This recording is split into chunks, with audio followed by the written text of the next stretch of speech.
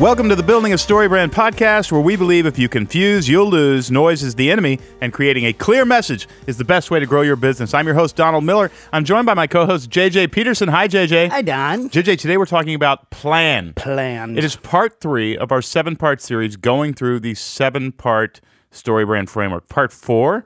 Yeah, because isn't it character, problem, guide, plan? Oh, I forgot the guide. Part 4. And you know why I forgot? Because I wasn't clear on the plan. Yeah. Which is today's topic. Yes. Today's topic is the plan. And we had a plan for doing these podcasts, and we are following it. That's right. Yeah. Everybody wants a plan. Mm-hmm. It's actually a marketing point in our framework. Yep. If you haven't tuned in, we are on the 4th week of 2019. In the first 7 weeks, we are going through the 7-part Story Brand marketing framework to help you clarify your message. And we went through character. You have to define what your customer wants. Problem, you have to define 3 levels of problems and talk about them in order to open a story loop. Mm-hmm. Guide, you have to position yourself in your customer's story as the person who helps them win. And then the guide gives the customer, part 4, a plan. Yeah. And plan is not the most difficult thing to understand, but it's the thing that a lot of people, I'm surprised, don't do in their marketing. They don't sort of spell out a path that their customer needs to take in order to do business with them. Yeah. And plan is really important in story structure. It's huge in story structure because there's a lot of research that actually shows that presenting a story in chronological order will help with engagement even more. That it actually chronological and we know why. telling. It's because you have to burn more calories to think if you were having to figure out the chronological order on your own. Yeah, and you see movies that don't tell a story in chronological order, Memento, and those things. Right. Those are never going to be blockbusters. They may be good art. Well, you mentioned Memento, Yeah. and that's the one everybody brings up. And there's a reason only people bring up only one of them. Yeah. And that's because only one of them has succeeded. Yeah. There are 99 called anti-structure. Yep. There are 99 anti-structure movies for every one structure movie. Yeah. And you don't know about any of them. Yeah. You only know about the one structure movie that made it to the theaters. Yeah. Everything else lost money because it's a 20-something-year-old person coming out of film school going, I don't have to obey the rules. Yeah. I am that smart. And they find out pretty quickly they're not. But a plan gives customers a path forward in their story. And one of the things that I see people make mistakes when they are creating a plan is they try to create this huge, elaborate plan. That's like, here's all the things that we 27 do. steps. 27 steps. And what they're trying to do when they do that is show the value they bring as a company to the client. Right. We do 27 things for you. What that actually does is really confuse the client. It really confuses your customer because they cannot memorize or follow that plan. It takes too much mental energy. Yeah. And people just aren't going to give you that much mental energy. So the last movie Betsy and I saw was Vice, about Dick Cheney. Yep. I was looking forward to it just because I'd seen pictures of Christian Bale, and my gosh, he looks like Dick Cheney. I'm like, that's unbelievable. And he just won the Golden Globe, didn't he? Did he for that? Yeah, I think so. Well, he should have. Yeah. We watched the whole movie. But as I walked out of the movie, I thought, Christian Bale deserves something, an Academy Award. But the movie was terrible. Yeah. It was not very interesting. It made a bunch of narrative mistakes that also parallel with marketing. What happened? Well, one is they couldn't decide whether Dick Cheney was a good guy or a bad guy. And that doesn't work in film. You have to have either a good guy or a bad guy. We don't think in nuanced ways when we go into a movie. That's one thing. The other thing, though, is they kept going back and forth in time. Yeah. And it basically played out like a slideshow of snapshots of interesting moments of Dick Cheney's life, some in the past, some in the present or future, or what would be the future. Yeah. But it caused the viewer to have to think too much. Yeah. There was no this happened, then this happened, then this happened. There was no climactic scene. Yeah. It disobeyed most of the rules of story structure and paid for it at the box office. Yeah. You have Christian Bale, a major Hollywood actor, playing one of the most powerful people in the history of the country, an extremely controversial figure. You have angst on the left toward the right who want to go to a movie and pay just to be outraged by some sort of patriarchal figure. If that isn't a recipe for a box office sensation, I don't know what is, and they blew it. Yeah. And we do the same thing in our marketing. And you're exactly right. We make people think too much about how they can do business with us and get to the climactic scene that we provide. Yeah. And the way to help them not have to think too much is to provide a path. Yep. And we just call that a easy. plan. This is your way forward. One, two, three. So what it means is, if you're a financial advisor, let's say you meet two financial advisors at a party. We always use this analogy. Yeah. One financial advisor says, I'm a financial advisor. I can really help you, with your retirement. Let's meet next Thursday. Bring a checkbook. Yeah. You're not going to go to that meeting. The next financial advisor, though, says, I actually have a 3-step plan on how I deal with people. 1, I listen to your dreams and goals, and we really just try to figure out what you want to do with your life. 2, I come up with a custom strategy. I deliver that to you. You can use it or not. It's free. And 3, if you want, I'll hold your hand and we'll execute this plan together. Yeah. That's a path. Yeah. It's baby steps. Dave Ramsey literally calls them baby steps. Yep. That's his plan. One of the reasons he's so successful is because he gives people baby steps. He doesn't make them think too hard about how to change their lives. We've figured it out for you. Just do this, do this, do this. Yeah. And it works. I'm going to share with you at the end of this podcast the one thing, we'll do this on each of these 7 first episodes, one thing that you can do to make more money. Yeah. It has to do with creating this path or creating this plan. But today's interview was actually with Horst Schulze, and he is the co-founder of the Ritz-Carlton.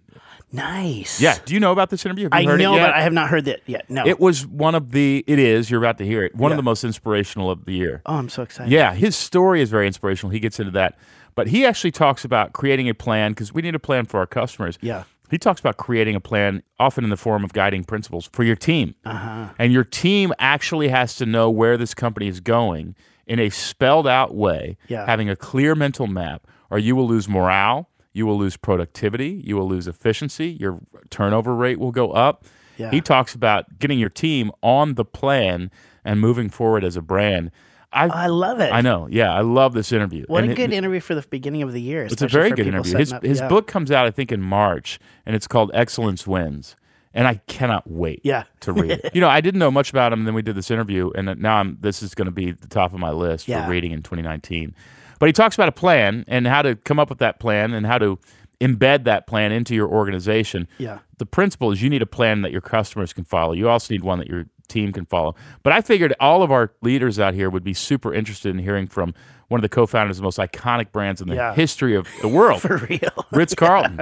Yes. And how they get their customer service down with that many thousands of employees is amazing to me. But they've done it, and they've done it because of this guy and the plan that he actually spells out. So happy 2019. You are now 4 weeks in.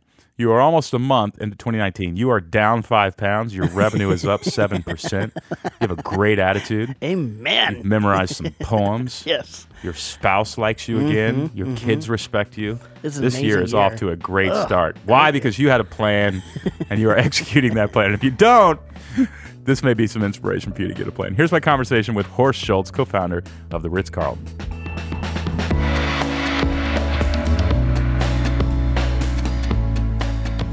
Horst, thanks for joining us. Pleasure to be here. Congratulations on the book, Excellence Wins. Thank you. Why did you want to write a book, first of all? I want to know that. Well, it was kind of a funny story. I knew Stephen Covey, who everybody knew. I knew him very well, and he kept on urging me to write a book.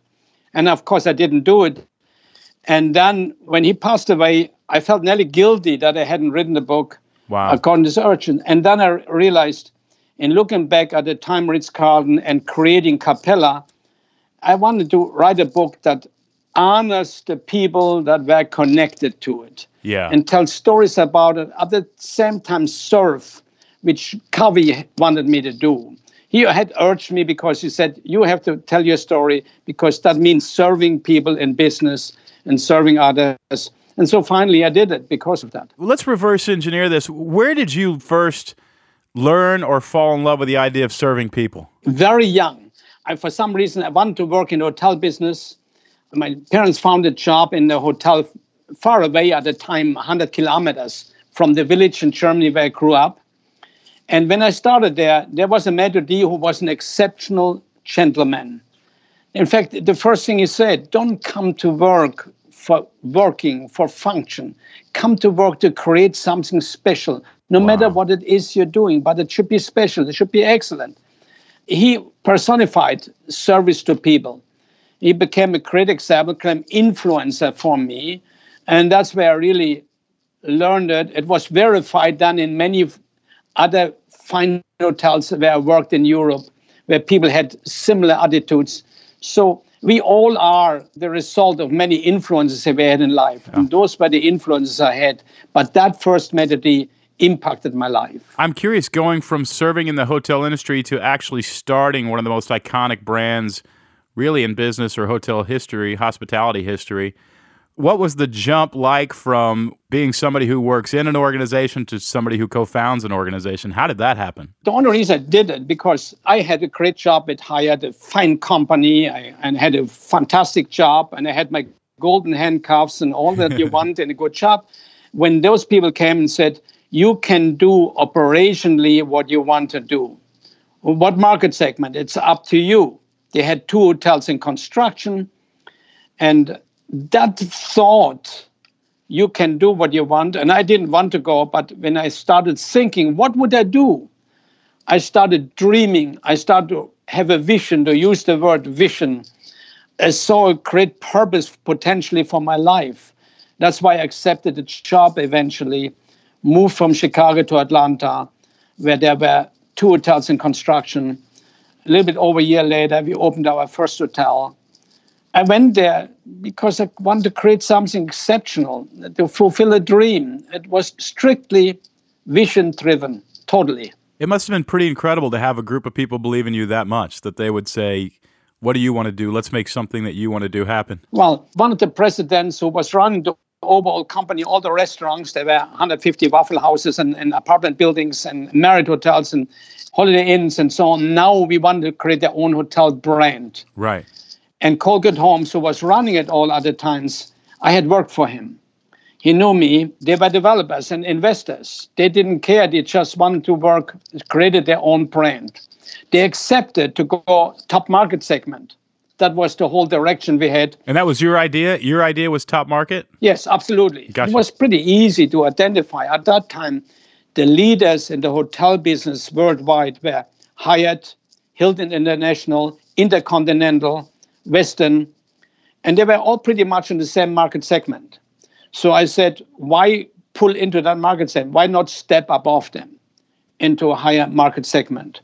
Which we did. It was a clear decision. It's not what market segment is right or wrong.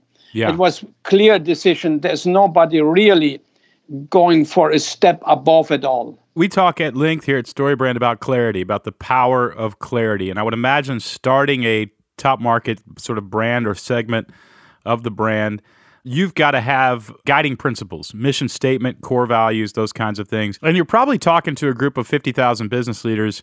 Half of them probably have a mission statement and core values. Half of them don't. And then the half that do, probably at least half of those, their mission statement is printed on a wall somewhere on a piece of paper, and they don't actually remember what it is. How important was it for you first to actually get some guiding principles down on paper and institutionalize those at the founding of a top market segment of a known brand? What you're saying is very generous because half of them don't have it. They're much I wanted less. to be generous, yeah. I hope nobody gets angry with me. I spoke recently to a very fine company, and he told about their vision statement, mission statement. Then I went and talked to at least 20 employees, and none of them knew it. Yeah. So it's meaningless. We know that since Aristotle. We know that people want to have purpose and belonging. Your vision statement should be a purpose, an honorable purpose for which you work, what you want to be. When I read vision statements, they're really mission statements. A vision statement is something that you want to be, that would make you proud, that would make others proud. You have to develop a vision that is clear, precise, and then you have to question yourself, is that vision good for all concerned? Is it good for the employees? Is it good for the investors? Is it good for the customer? Is it good for society? Yeah. And if the answer is true, then you connect everybody to that vision. Then you tell everybody in the organization, here's the vision, here's the motive of the vision. And here's how that motive is good for you. Now you have an aligned organization. Everybody talks about a buzzword today, about alignment. Right. Well, you're not aligned unless everybody understands that. And everybody understands what the customer wants. Everybody understands where the company is going, what the motive is, what's good for them, and everybody understands the customer. Now you have alignment. Alignment doesn't mean walking behind each other. How did you create yours? I mean, did you get into a room by yourself and think about it, or did you get a group of people together? How did you create that first? Did you call it a vision statement or a mission statement? We called it a vision statement, but we also created a mission statement. A mission statement is your mission of what you're doing today, Gotcha. which should lead you to your vision. They're two different things. Okay. One is desirable, down the road, a dream. The other one is what you're doing. We're being excellent to the customer. We care for the customer, which will lead to our being superior to the competition and being the best in the world. Beautiful. That's what it is. So we sat down with a few creators of the company and dreamed about where do we want to be in a few years from now? Who are we? Otherwise, if we become larger, the bureaucracy will forget who we are. We have to put it in writing on where we want to go. Otherwise, the bureaucracy that will be developed invariably will forget it unless we have it in writing. In fact, we give it in writing to every single employee. I was going to ask that. How do you institutionalize it? How do you get it from the boardroom into the subconscious and conscious, collective conscious, if you will, of every single team member in the organization? It becomes part of the teaching process. So the first day anybody comes to work, that's what we teach. We don't teach function. We taught who we are, what is the vision, why that is our vision, how it is good for all concerned, what is the mission, what are we doing now, etc. We aligned the employees behind that. And here's what the guest wants. That's all taught the first and second day. We don't teach function the first couple of days. After a few days, we start teaching function. And then what we did, in order to not forget it, we broke it down in 24 components. And every day, before every shift, one component is taught before every shift to every employee in every hotel. Wow. So it's not forgotten. Just during a stand-up meeting, you do this? A stand-up meeting every single day, 24 points. Today, you hear point 11. If you get a complaint, you own it, and it's explained. In 24 days from now, you hear it again. The first component is who we are. The second is our vision. The third is our mission. And then are the pieces that gets us there. Are core values included in those 24 pieces? Absolutely, yes. Can you share with us how you came up with your core values? Is it a similar process? We sat down together. Who are we? What's valuable to us? Whom do we serve? Well, we serve the owners. So we put that value in there. We serve the guests. We put that value in there. We serve the employee. That put that value in there. We serve the society. We put those values all in there. We knew already it's good for all those concerned. And then we stated how we are serving them as core value.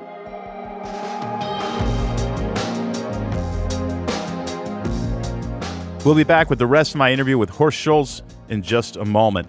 I want you to come to the StoryBrand Live Marketing Workshop. It's taking place in Nashville, Tennessee in only a couple weeks. You need to get your plane ticket, your hotel room booked.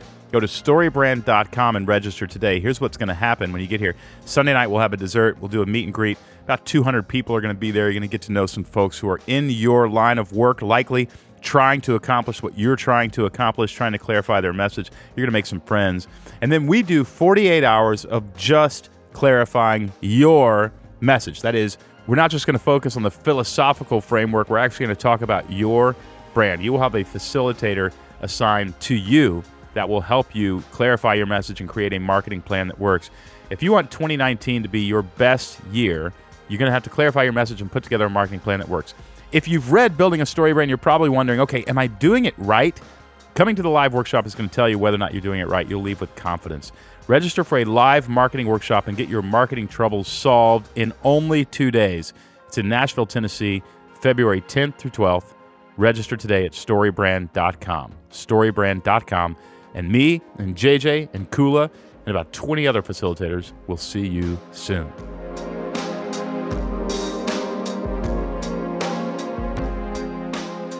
Your book is not only inspirational, it's practical. You give very pragmatic advice to business owners on how to structure and organize their organization. So I think that's really wonderful and generous of you. You talk in the book about 4 supreme objectives.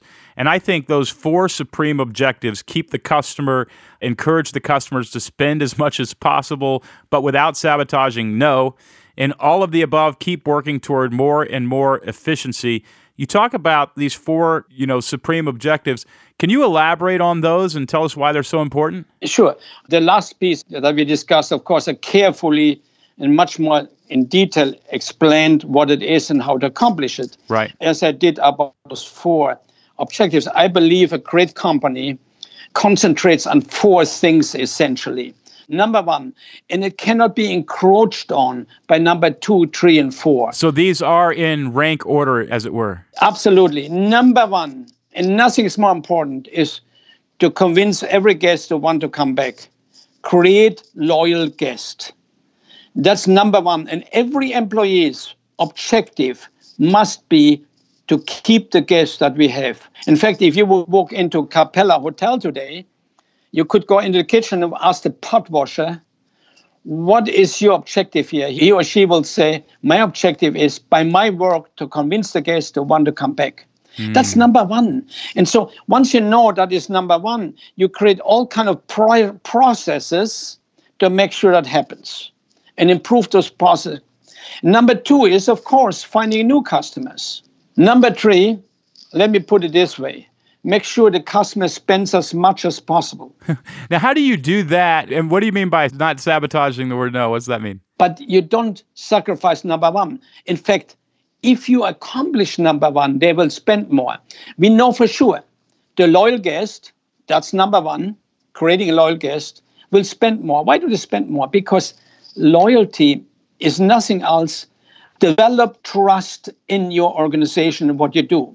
And once the customer has developed trust in your organization, if you sell shoes and they develop that trust in your shoe store, the next time they buy shoes, they come back to you again. That's the point. That's what I mean with making sure the customer spends as much as possible, because they will buy more from you because they trust you. So it's really number 1 that creates part of the number 2 and 3.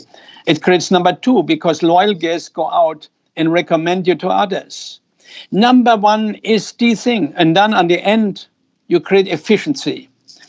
It's also one of those big things out there. When they talk about efficiencies, companies, they really mean cost cutting. Right. That means in a hotel, that means take away the flowers. After all, guests don't come here for flowers. And so then we get the manager get applauded because he saved money. The reality is he just start hurting the brand. Right. Cost cutting is something different. Cost cutting means eliminate your mistakes permanently. In that moment, you improve your product and you save money. And find all your little mistakes, of which hidden mistakes, there are thousands in every organization. If you eliminate all those mistakes, you greatly improve who you are as an organization and you save money. Most management would probably see the working on efficiency of the organization as a management task. You somehow empowered all of your people to work on the efficiency of the organization. That's right. Can you just speak to our business leaders about how you empowered, from the dishwasher all the way to the C-suite, how you empower people? Once they feel that they're overall empowered, they will buy in to the empowerments that you want from them. As an example, in Ritz-Carlton, we went ahead and empowered all employees, mind you, that they can make decisions up to $2,000 to keep the customer, if the customer has a problem. Every single employee was empowered? Every single employee. Wow. Every single employee. So for example, if the guest comes for breakfast to the restaurant, the waiter said, "Good morning, sir. I hope you have a nice stay." And the guest said, "No, my toilet didn't flush." In that moment, the waiter owns the toilet. If the waiter then can say, "Please forgive me, sir," key element, because the guest wants to get rid of frustration. The waiter has to say, "I'm here to take care of your frustration. Forgive me, sir. In fact, I feel so bad, I will buy you breakfast." The waiter is empowered to do that. Once we have given that empowerment, they trust the company. Well, they take ownership too. They feel like it's their company and they get to bring customers back. And we told everybody, we trust you to do that. The next empowerment was identify every mistake. In fact, and everyone had, today we can do that electronically much better. But everybody had at the time a defect report in their pocket. If they saw anything wrong, they filled it out.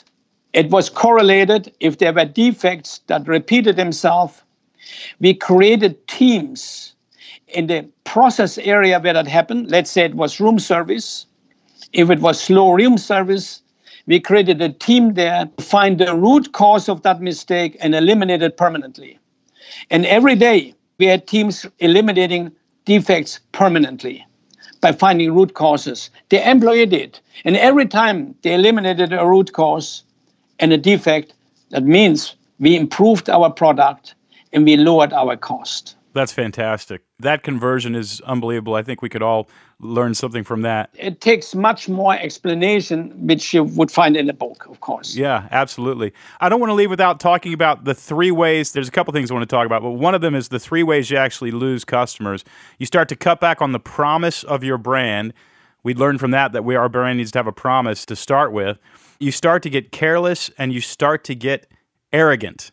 I think everybody listening can check the box on at least one of those, if not all 3, from time to time. What do you mean by cutting back on the promise of your brand? We had a focus group and we asked about various brands. They didn't know we were talking about hotel brands. They thought we talked about car brands, but then we switched it over to what about hotels?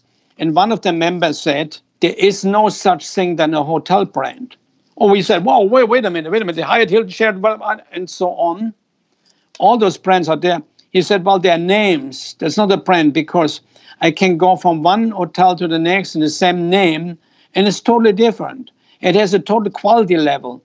It can be excellent, it can be very bad. And a brand promises something, and they don't keep their promise. That was embarrassing and shocking to me, but I took it to heart and said, if we promise something in our advertising, in our promotion, in our standards, in saying we are 5-star, then we have to be 5-star, not sometime, but all the time, in every location, in every interaction, in every moment. Otherwise, we are just a name. And so we took that to heart, that comment. If you promise something and live up to it, otherwise you're not really a brand, you're just a name. People come to the Ritz-Carlton, even if they haven't heard an explicit promise, they come with expectations. You know, this is their once-a-year vacation. This is their honeymoon. This is their anniversary. Breaking a promise, a lot of us would think, okay, we'll do that from time to time. We need to be careful about that. But that's a negative experience for anybody who actually believes that promise and comes to cash in on it. How do you get your employees to feel that? Is it part of the giving them ownership and empowering them to keep that promise? Well, that said, even the expectation that we have created is a promise that we have created. Right. So we have to live up to it. And communicating that to the employees, all that we teach the first couple of days somebody comes to work. And again, we repeat it. We repeat it and repeat it and repeat it.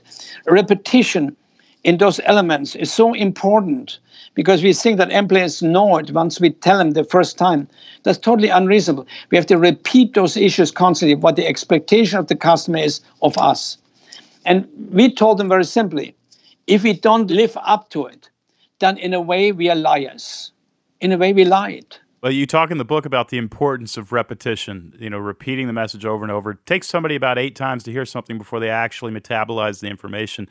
In that repetition, you're really speaking to management practices, and you say managers push, leaders inspire. And I want to know, when you actually sit down with a new leader at one of your brands and you want them to be inspirational, what do you tell them? Well, if I would have interviewed them, I would ask them first, what's your vision? See, what is the dream? Do they have a vision? Managers usually don't. The vision for their personal life? For their personal life, if I would hire them for a hotel and said, if I put you in that hotel, what do you want to accomplish with it a year or 2 years from now? If they haven't dreamt about something beautiful, they're not leaders. They want to come in and manage what there is. You don't hire them. If they don't have a vision, a personal connection to that vision, you don't hire them. You don't hire them. Wow. You don't hire them. Because they just want to take care and want to prove themselves with the profit on the bottom line. I want to make profit too, but I don't want to do it by destroying the hotel. It's very easy to make a bigger profit. I can walk into any hotel in the world and make more profit than I did before. I don't paint anymore. I take the flowers away. I make the soap a little smaller and so on. That's what managers do. Leaders say, how to make it better? How to align my employees in it? How to make sure it's too good for them? How do I make sure that they join me? Leaders share. Leaders don't tell them, do this. Leaders tell them, here is why we do it. Horst, this has been just such an unbelievably inspirational conversation. Everybody, the book is called Excellence Wins. It's equal parts inspiration and pragmatic advice from somebody who's been around the block a few times and built one of the world's most iconic brands. It is an honor to talk to you. Thank you for the way that you're serving businesses everywhere, not just in your hotels, but actually in your book, helping all of us win. I'm grateful to call you a new friend. Horst, thank you so much. Thank you so much. I was delighted to be with you.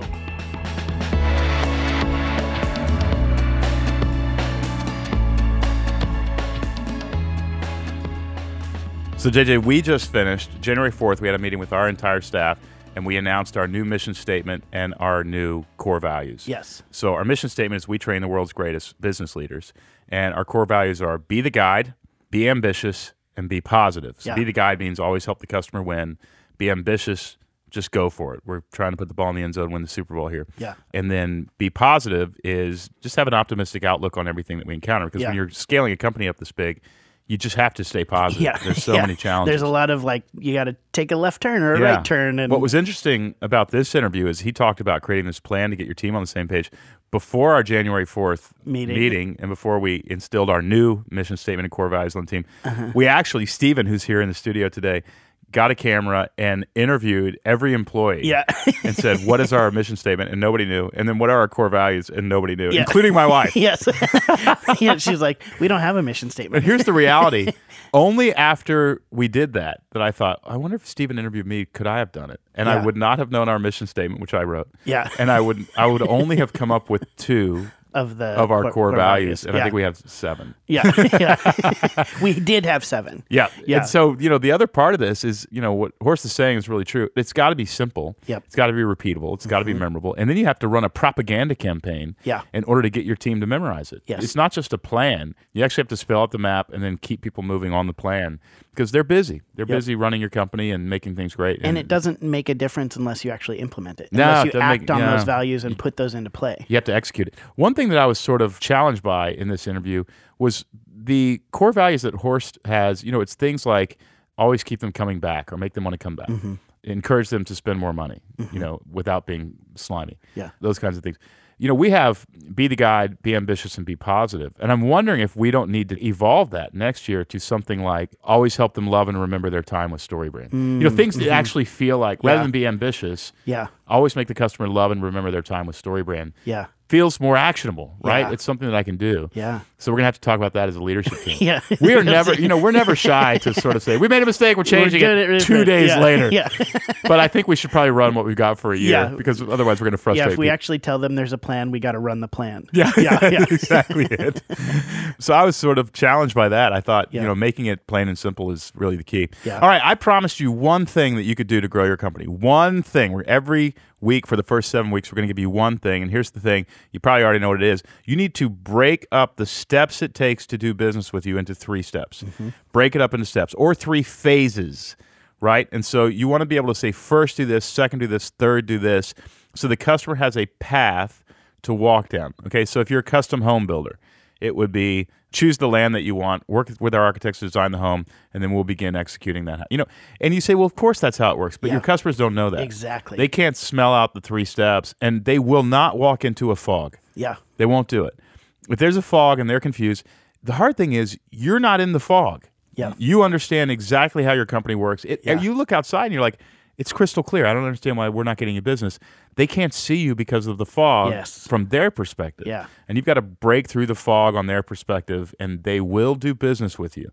I am shocked at how many of our clients have created 3 steps and they see business increase. Yeah. It'd be like if I said, I'm not from this neighborhood. Where's the nearest gas station? And you said, it's east. Yeah. Just go down the road. It's east. It's over just there. Go east. Yeah. I got to find a compass. Yeah. What I'm looking for is, hey, take a left at the stop sign and a right at the stoplight, and it's 2 spots down on the right. Yep. That will get me to the gas station. But it's east is not going to. Yeah. And a lot of customers want to do business with us. They're thinking, how do I do business? And all you're saying is it's east. Yeah. they're not going to follow through. And the on that. reason we really recommend 3, there's a number of things. Right. There's a lot of studies that actually go into the idea of how people memorize things. We memorize things, it's called the rule of 3s. Right. So we memorize things easier with 3s. Telephone numbers, 5, you do like 503, 503, 838, 753, and then you have 4 at the end, because 4 actually works as well, but really 3 is the number 1. When you have an emergency, you dial 911. We memorize 3, right? That's how that works. And again, going back to, a lot of people think, well, if I put in the 7 steps or the 10 steps that we do, that's going to show how much value we bring and all the hard work we do. It's a temptation we have to avoid. And that makes the story about you. The story is not about you. And it's confusing. The story is about your customer, and they have to have an easy path forward, and you have to show them what that easy path looks like. Yeah. And they have to be able to memorize it. And here's the thing. A lot of people, and they're often young, but I've met plenty of people in their 50s and 60s who do this. They want their product to be so amazing that people will work through the mystery to find it and get it. And they don't. Every one of those people are not doing well in business. Yeah. I sit there and I look at the writings on the wall. Yeah. And I would say, no, the people who are going to do great in business, make it easy for their customer to give them money in exchange for a product or service. Yeah.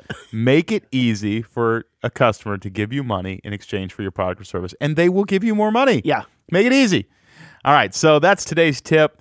We've gone through 4 of these now. Mm-hmm. Your customer, define what they want. Define their problem as number 2. Position yourself as a guide and give them a plan. Next week, we're going to talk about call to action, the fact that you need to challenge your customer to place an order. And I'm going to tell you why you need to be more like an infomercial host than a passive-aggressive therapist.